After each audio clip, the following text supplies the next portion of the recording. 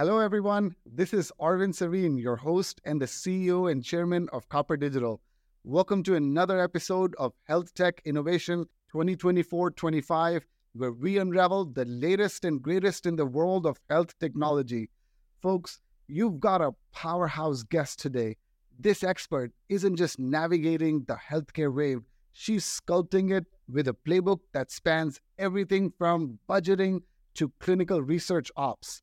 Our guest is the Vice President of Care Transformation Services at MedAxiom, an ACC company. She's the genius pulling the strings, seamlessly weaving together hospitals and physician organizations, making faculty transitions a breeze, and launching innovative healthcare startups. Joining us in the spotlight today is the extraordinary Ana Mercurio-Pinto. Stick around as we tap into her insights on the health tech trends poised to dominate in 2024-25. Trust me, you won't want to miss a minute of this episode. Ana, welcome to the show. Well, thank you for that kind introduction. I appreciate your energy, your ability to make the idea of a budget exciting. Well, there's just so much more that you've done, and I can't wait to get into that conversation. So far, leading up to this conversation as well, I've been just really fascinated about the conversation that we're about to have. But let's begin with, if you can share with the audience about your journey on how you found yourself at the intersection of healthcare transformation and technology with MedAxiom. Well, first, thank you again for having me here. This is an exciting topic for me. But yeah, I'm happy to give you a little bit of background. I truly just fell into healthcare to begin with, but more importantly, once you see a little bit, you want to know more, right? So for me, a couple of years ago, I had this amazing opportunity to work with American Heart Association and One Brave Idea. I was already part of academic healthcare, specifically cardiovascular medicine. But in that, we tapped into the abilities of digital healthcare, right? And you see the possibilities. And once you see the possibilities, you don't want to go back, right? Going back feels like you're empowering the current state, right? And I knew I couldn't do that anymore, right? Go back to traditional healthcare. So hence the opportunity to join the MedAxiom team came along. And for me, it's the ability to influence and move things forward and finally help to transition healthcare, right? Help people to see the bigger picture, give them ideas, help them see what the possibilities are, and hopefully transition from the very archaic traditional healthcare system that we currently have. Well, fantastic. No, that sounds like a plan.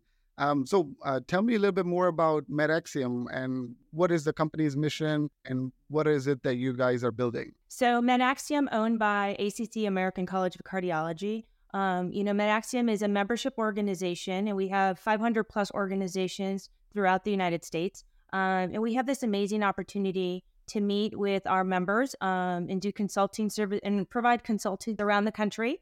From the East Coast to the West Coast and everything in between. We get to see what everybody's doing, right? We get to help people with new leadership structures, with their clinical service line, their transition of faculty to hospitals, everything that possibly could happen. We see it all. And the best part for us is we get to take best practices from around the country and bring them to new sites, right? Because the reality is there's no one perfect solution for anybody.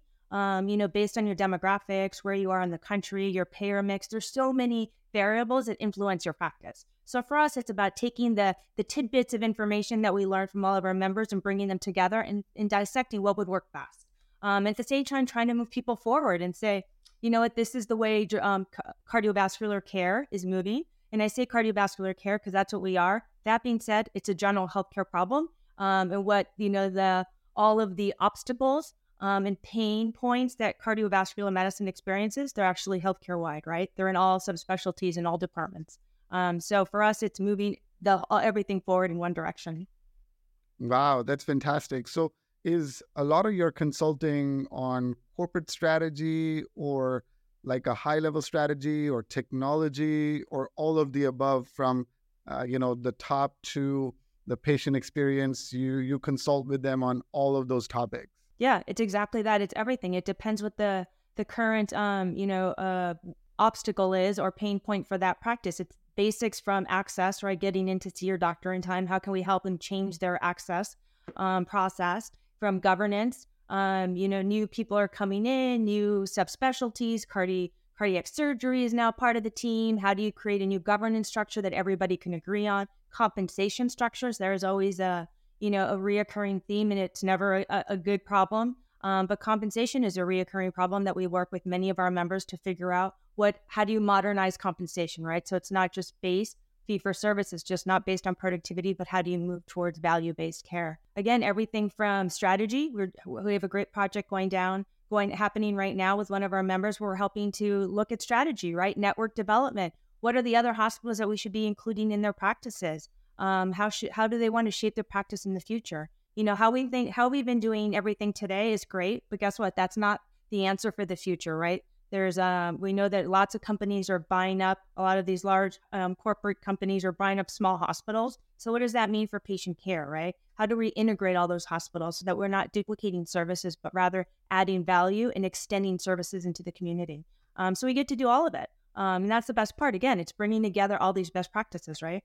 I love that. And it sounds so exciting and looks like no 2 days are alike. And you're learning, at a really fast pace by understanding the challenges of, growing at a fast pace with technology and the advancements in healthcare, all of that. I mean, as a VP of Care Transformation Services, I'm sure it involves myriads of responsibilities. Can you walk us through a specific project or initiative that you led that stands out in your journey and then in which there was some transformation through cardiovascular organizations to deliver care?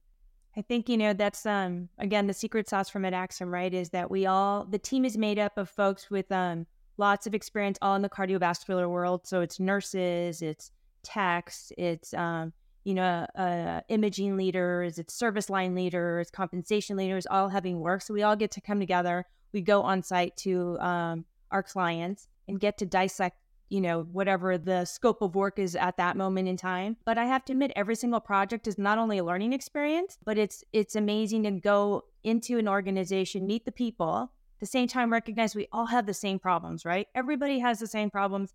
Everyone's miserable. Nobody has enough people.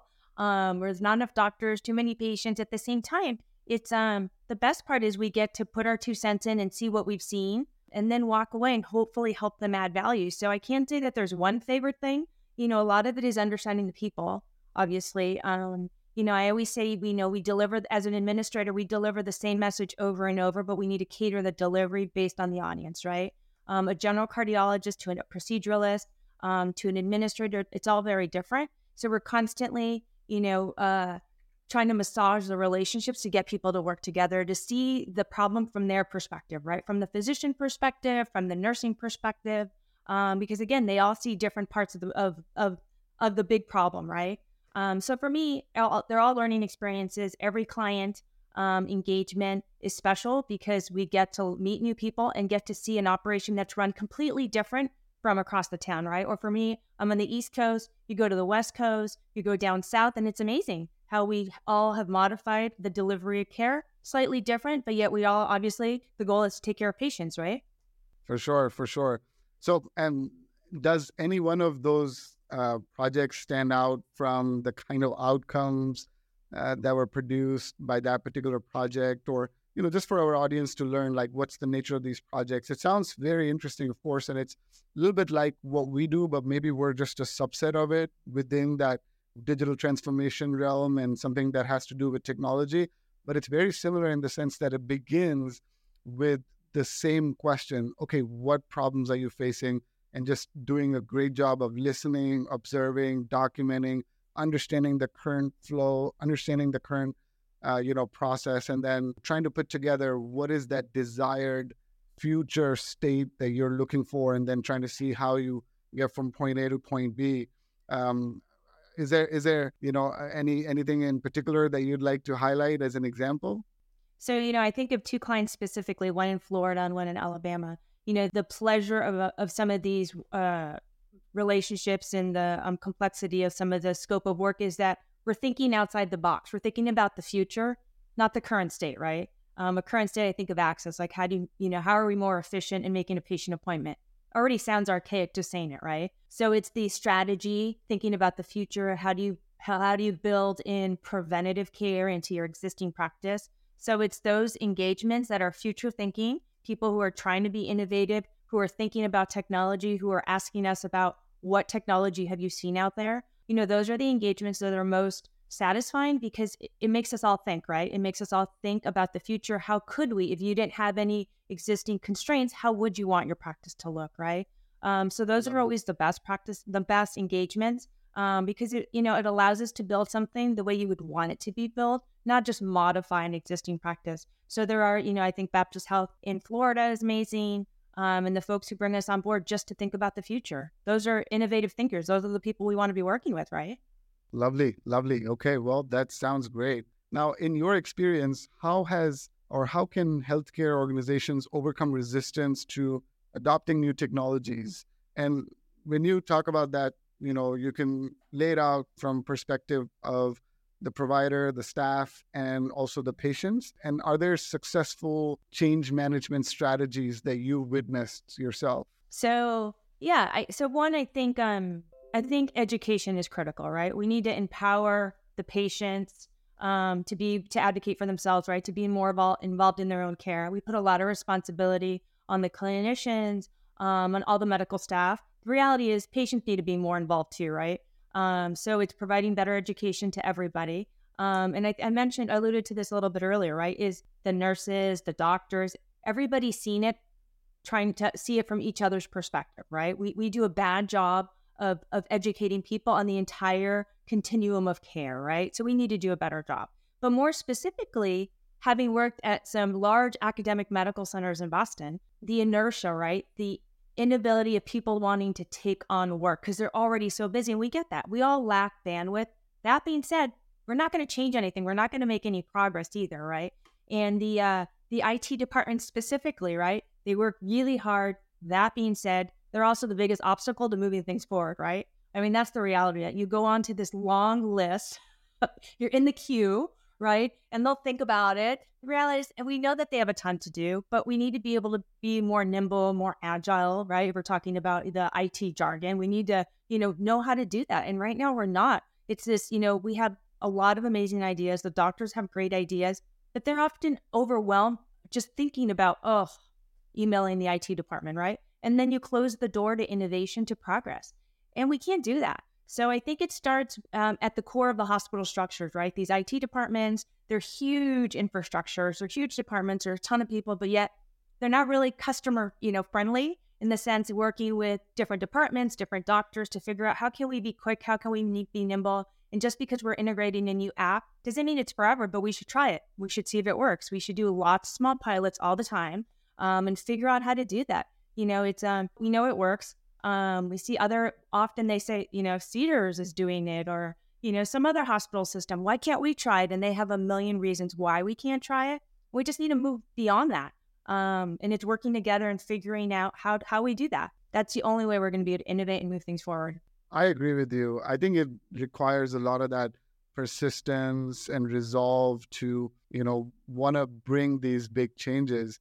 And when I think about the providers and the staff, I mean, saying that they wouldn't want a particular new technology, I don't think it makes sense. I mean, if it makes their job much easier, that they're not having to do some of those things manually, why would they say no? So it goes back to what you mentioned. It's about educating them that, listen, this is going to automatically do X, Y, and Z for you. So you're not having to, do this. And this is how it benefits the patient as well. Isn't that the key goal? But you're also right. Like we've run into these challenges working with our, customers in healthcare and even beyond. Like we work with Westinghouse Electric, and of course that's nuclear power plants, and they have security just as much, if not more, like the healthcare industry, because disasters could happen if one thing goes wrong.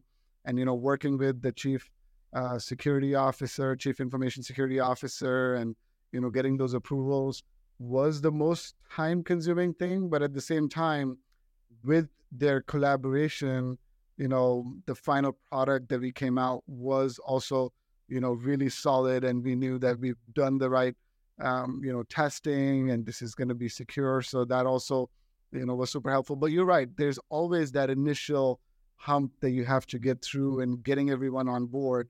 And I feel like for us, what works best is just uniting everyone across the common goal and saying, okay, well, do you not want, better outcomes for your patients or a better experience? And no one can say no to that, but just empathizing with them and understanding and educating them, like you said. No, I agree. I agree with you on that. So, and just to add to that, often the problem is people, they want consensus on one program, right? One app, one specific program. And the reality is there is no one perfect program app for any patient, for any physician practice, because just the fact that people, they're multi-generational practices, they all have different abilities, right?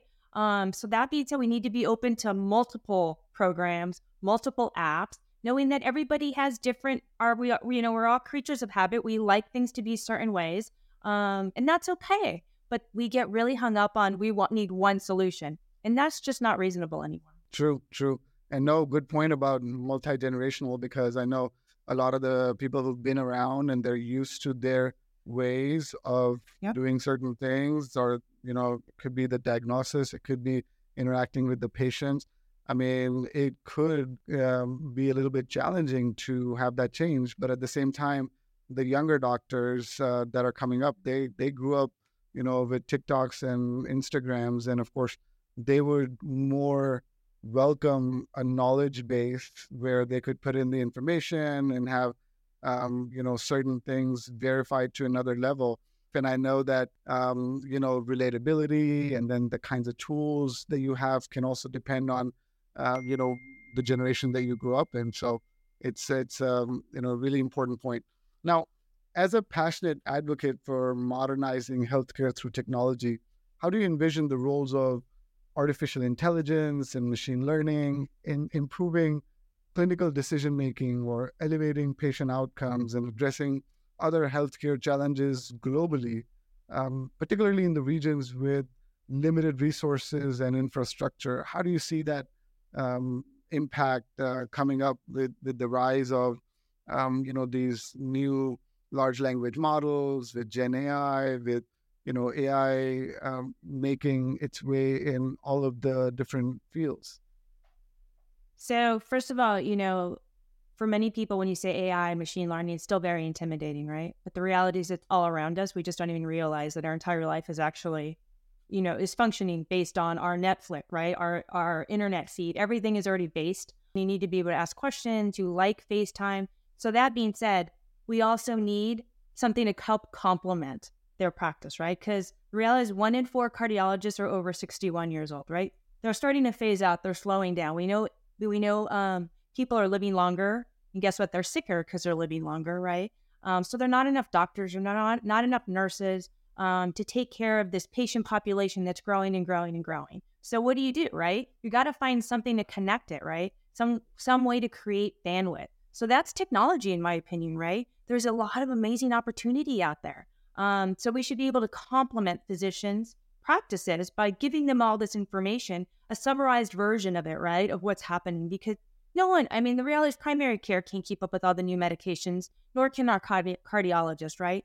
All the different, the diabetes medications, your rheumatology medications, it's just too much for any one person, right? So we got to figure out how we do this at the same time, trying to help our patients. So we have to figure out how to integrate AI, and I know it works. I've seen it. I've had the luxury of being part of a program at the Brigham. That was amazing. It was AI driven, run by pharmacists, very little doctor interaction. And the patients loved it. We were able to get patients to goal, get their cholesterol under control in 12 weeks. It usually takes years to do this, because by the time you come back to see your doctor and recognize, we haven't made any progress, let's try a new prescription, right?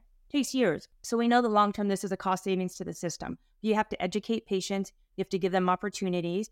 That being said, if you build these systems, you should be able to spread them out into the community, right? The folks who don't have healthcare, blood pressure, your cholesterol, diabetes, these are all preventable diseases. We know that. That being said, we're all going to continue to eat our cheeseburgers. We're never going to exercise enough. So we need to do more, right? We keep telling them they need to exercise more, but they're not, right? Again, we tell, there's a ton of research that obviously a leaner diet, less meat is better for you.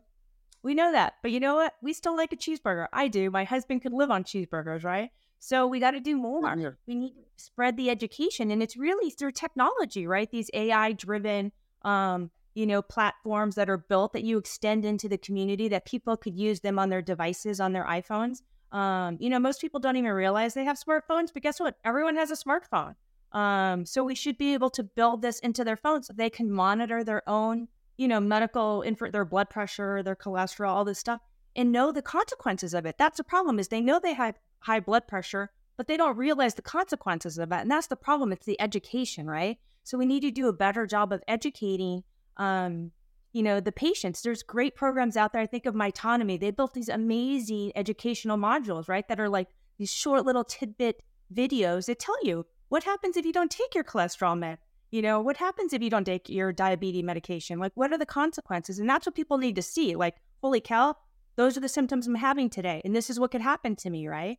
But unfortunately, it doesn't, real life, how we live our life. And then when we go see the doctor and you don't tell him everything that's happening to you, because you only see him every 8 months if you're lucky, it's too fragmented. There's too much disconnect between what's happening and how we're feeling, and by the time we see our doctor, right? So I honestly believe the technology is what's going to bridge it all together and help move healthcare in the right direction. I love it. And I think you touch on a lot of very important things there. Of course, these advancements, it's very hard to keep up with. I mean, there are new medications that keep coming up for the good, new research that keeps coming up. And, you're right. I mean, the personalized medicine is extremely important as well, where you could really give medicine on the basis of how quickly the patient can, digest it, and, other important markers can be there as well. And you touched on the remote monitoring as well, which is extremely important to just always have that end goal in sight. Well, switching gears here. So wearable devices and health apps, they are becoming increasingly popular. From your perspective, how can these consumer technologies be leveraged to drive preventative healthcare and wellness initiatives? And also, if we consider like overall IoT's potential to transform many different industries, including the healthcare delivery, what role do you see IoT playing in a more interconnected and efficient healthcare ecosystem? Yeah. So again, back to complementing. How do you complement your physician's practice? This is part of it, right? In fact, this is the real life every day at home. How do you monitor yourself, right? Again, the scales, your blood pressure cuffs, there's all this stuff all around us, right? Your watch. It doesn't have to be an Apple Watch, lots of different devices out there that can monitor everything that's happening in real time. And that's what we need to do is, first of all, is educate folks the importance of it. And if you're going to buy the device, buy the one that you can remotely translate all that information up to your doctor, right? Or at least to yourself, so you have it. So when you go into your doctor, you can put it into your chart. So that, again, when you go see your doctor in 8 months, you forget about these details, right? But these details are important. And that being said, as we transition healthcare, we should have a way to remotely monitor the patients in real time and see what's happening. And this is the importance of what you guys do, right? These real-time devices, these apps that help connect patients with their doctors, not FaceTime, but just electronically. And then, we build these systems that create these red flags when there's a problem. So it's not because you're coming in through the emergency, but it's because, this is funny. Your blood pressure has really spiked the last 2 days, or your weight has gone up. Something's clearly happening, right? So I think this is the bridge, right? Is the devices to real life and to your doctors, but it doesn't work if we don't educate people, right? It all comes back down to education. And that's the problem, is finding an outlet, how best to educate everyone is problematic, right? We don't have the opportunity. So we need to make the opportunity. We need to create the opportunity so that, again, we're all working together seamlessly, right? To take care of patients.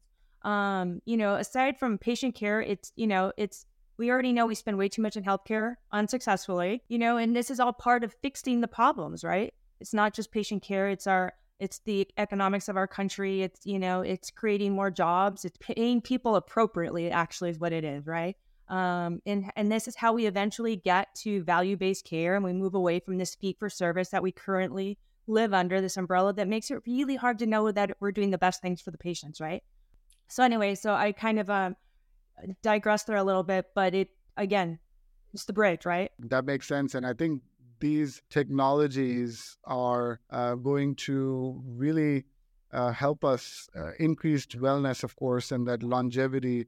And like you said, I think it's monitoring and having that data, the ability to understand what are your symptoms and then recording those to take it back. And even as simple as that. I mean, we did an application for John Hopkins, a survey application, that they were able to use and get some really important data, and then hence the insights. Similarly for cancer community, we did an application where cancer patients would see how they were feeling, their mood and other symptoms, and then have that log, and that's very important. But now, and this is a few years ago, but now all that can be integrated with our smartwatches, our other devices, and then people that are more at risk could even have additional devices that are more, healthcare centric. They may not be the most, the best fashion statement, but again, for health, you could have all these different devices that could be transmitting that information even real time. Like if someone has a pacemaker or other devices that are, in their body or outside just for monitoring, I think those could have a huge impact, in wellness and longevity as well. But, the technology evolves so quickly too. I mean, and as the technology evolves, the role of healthcare professionals also changes. How do you see the integration of technology impacting the roles of physicians and nurses and other healthcare providers in future? Like, how would their jobs change looking at the pace at which, these advancements are coming at us, and, with AI coming as well, or becoming more popular? Yeah. So before I answer the question, I just want to touch base really quick on, you said, everything is happening so quickly and evolving, because it is. We know the research and the development of technology and drugs and devices is moving ahead really quick.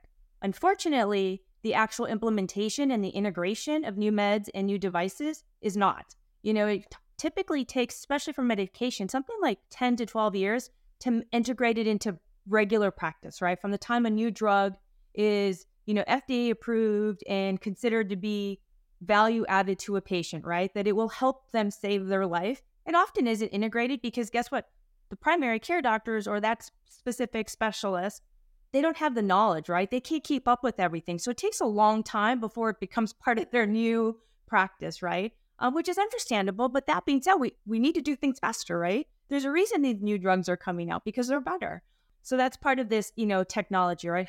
Education, how do you move things along quicker and faster? Because this is part of the reason that new drugs cost so much to develop, right? Because nobody actually uses them for 7, 10, 12 years. So, these companies need to make their money. I get it. So that's part of the problem. Next problem is, the integration of, the home health centers, right? All this new trend, which it's not even a trend. This is where we're going to end up, right? Is how do you transition all these inpatients to at-home care? Because we know it works. Here in Boston, Brigham and Women's Hospital, they've done some great job. They, in helping originally come up with some of these models and now integrating them into the community. So we know they work. We know they drive down costs. What does that mean for the people in the brick and mortar, right? There's also a lot of data to suggest that right now we're 80% ambulatory. And I think in, the next 7 to 10 years, we're going to be 30% ambulatory, right? So that means the home health and devices, wow, right? That's where we're moving, the digital integration. So how do we do that? Again, I think it's education, right? We need to teach the value of what everybody does, how we can all be part of the program, the process, because guess what? We still need the nurses. We still need the doctors. You still need the NPs. You still need the pharmacists are critical to mission too, but it's making sure everyone is working to the top of their licensure, right? Making sure they're doing what they're supposed to be doing. And the nurses aren't just answering the calls because guess what? There's a lot more value that they have. Make sure the pharmacists are doing appropriately prescribing, doing what they're supposed to do. And again, making sure everybody is working appropriately, but at the same time, it doesn't have to be face-to-face, but it's the technology that's going to make sure that it's all connecting everybody. It's seamless. It's up to date. It's HIPAA compliant. It's a CRM model like on steroids, right? Everybody should be able to see what's happening. And just because you're you have an Apple Watch and somebody else has, some other watch, or their blood pressure cuff is by one company, it should still all integrate. Everybody doesn't have to use the same stuff, but meanwhile, all that information around us should be integrated into your medical record, right? So I think, I think there's a lot of variables and there's no one solution, but I think that's also the beauty of it. There is no one solution. There should be options for everybody, right? There should be options for, folks who English isn't their first language, right? There should be folks who are incredibly educated, more sophisticated models, right? Devices, different things. If you're chronic care, very specific based to chronic care. At the same time, it's easy to talk about. It's not easy to do, but we all need to be nimble and know that this is the direction we're moving in, and we have to stop complaining and actually be part of the change, right? Totally. No, well said. And I like how you describe in terms of the technology evolving. Looks like there are really the three key phases, from the research to the FDA approval to the awareness. And I think what you're saying is the research has now caught up. So there's a lot of research that's, making great things available, great research papers, new insights. But then also the FDA process could maybe use, some efficiencies, that it could be done faster, although we know that safety is number one concern. So the trials and all that needs to come in, and it needs to, meet that process. So, but then that final step, awareness, I feel like that can be done, a lot better. So healthcare industry often grapples with interoperability. I know you touched on that a little bit, like everything, needs to have that standardization. How do you see technology playing a role in improving data exchange and collaboration among different healthcare systems and providers? Because I feel like this is a real problem, because, within the US, we have all these different states, and then sometimes they have different laws for, not just the data exchange, but they have different, laws for licensing. But I think just if we look at interoperability challenges overall, and I like how you described that the more of inpatient needs to be transitioned to at home for the betterment of the patients itself. But I think with all of this, what other changes in interoperability, or what mindset changes would help the healthcare industry overall? So it's a good question. And, this is definitely from the government perspective, right? In fact, it's easier, I think, to do this than to change reimbursement, right? But would help progress medicine in the right direction faster. One of them, you mentioned it, the licensing, right? Right now, the doctors are supposed to be licensed in that state to provide medical, clinical support. And we know that's not reasonable, right? First of all, patients are traveling, everyone's traveling all over the place, right? So in theory, I live in Boston. Everybody goes south for the winter. The doctors still talk to their patients in Florida because the patients call, right? So I think we need to be more lenient and assume that, again, if you're licensed in Massachusetts, that the same licensure should be applicable in California, right? And that's something, it's shocking that we haven't been able to make progress in this area, right?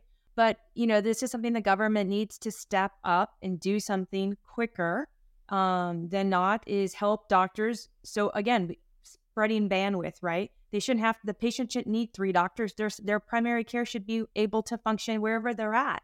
At the same time, that's not even good for the patient, the continuity of care, right? Every time you go somewhere, you talk to somebody else, or you go into the ED. Again, these are all obstacles in the system, right? We actually just create more work.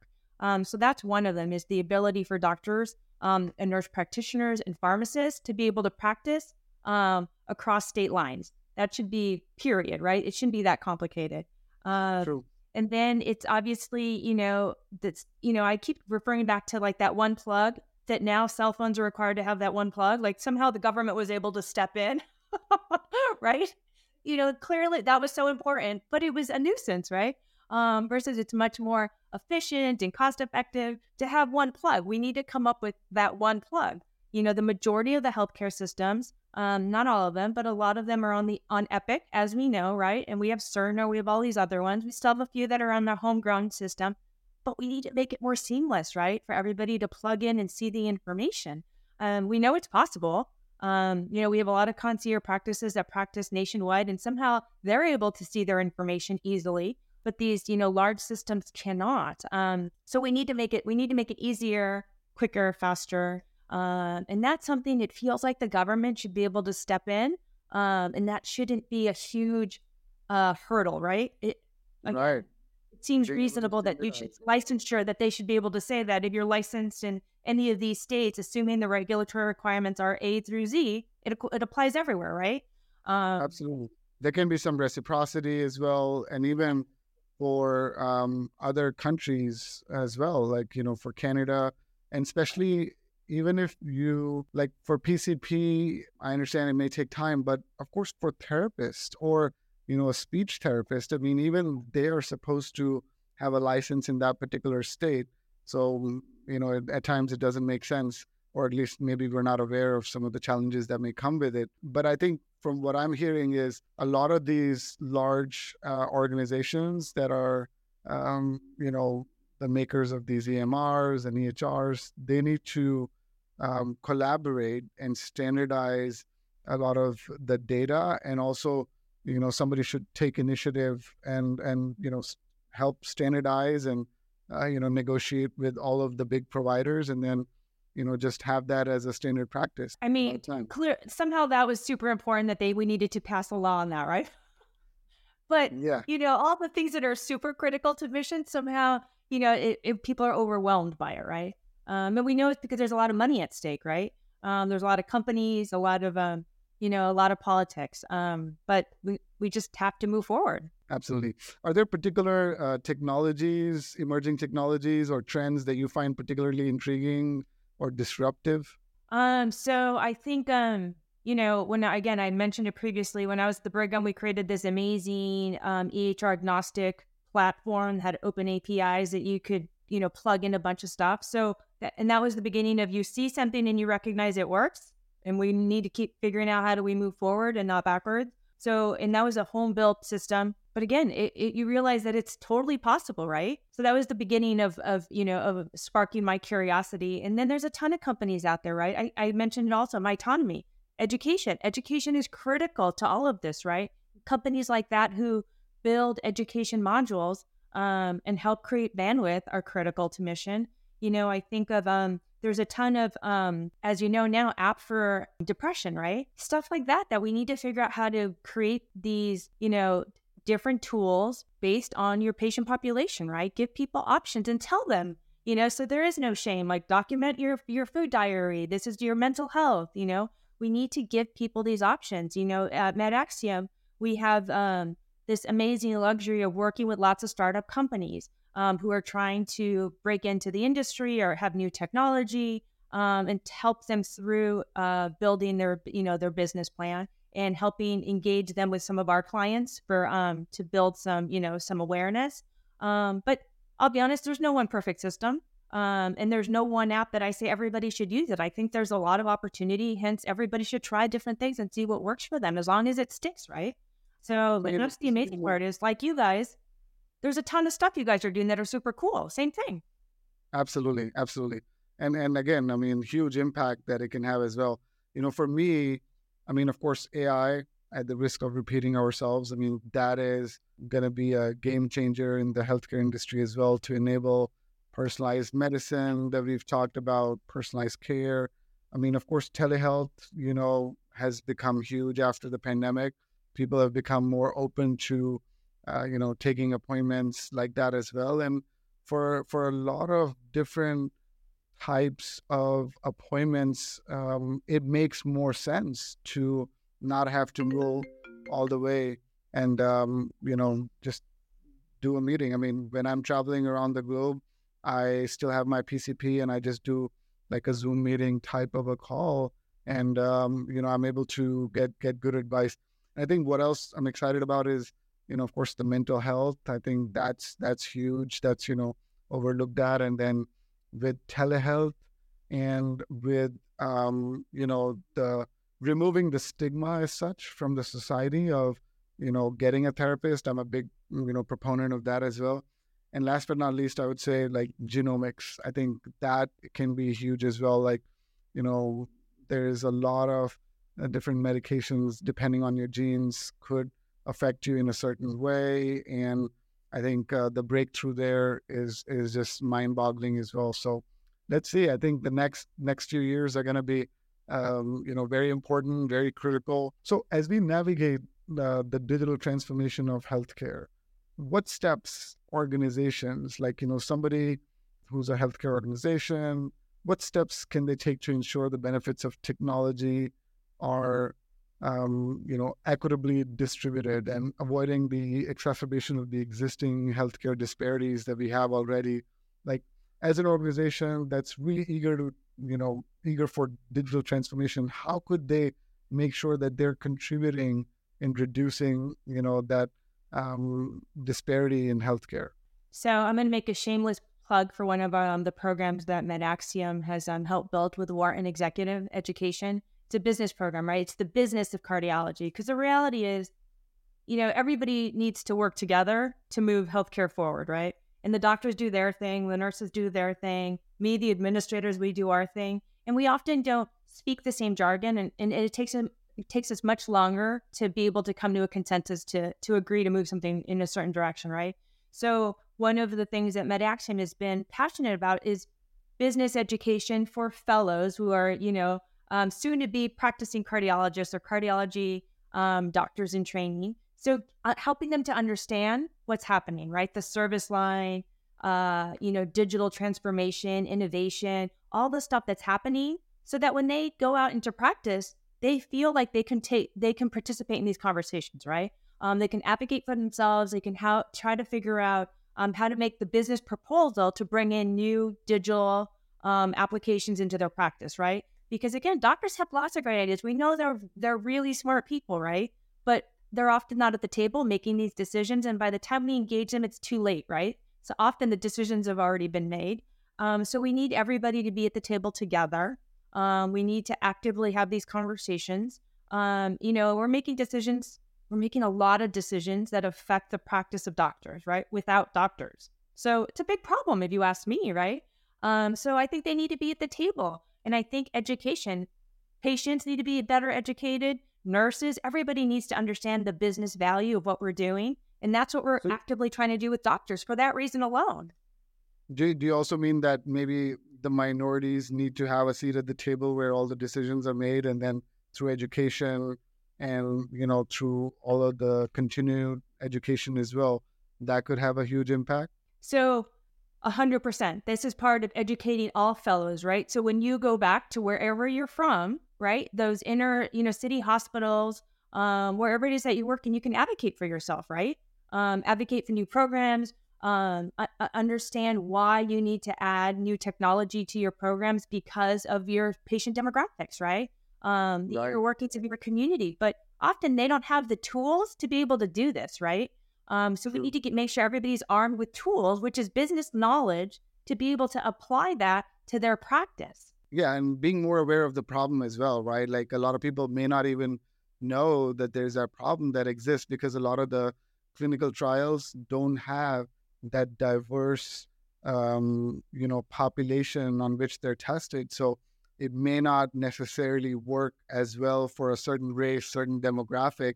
And, that goes back to, spreading that awareness, for the future younger generation of doctors. And I think I agree with you.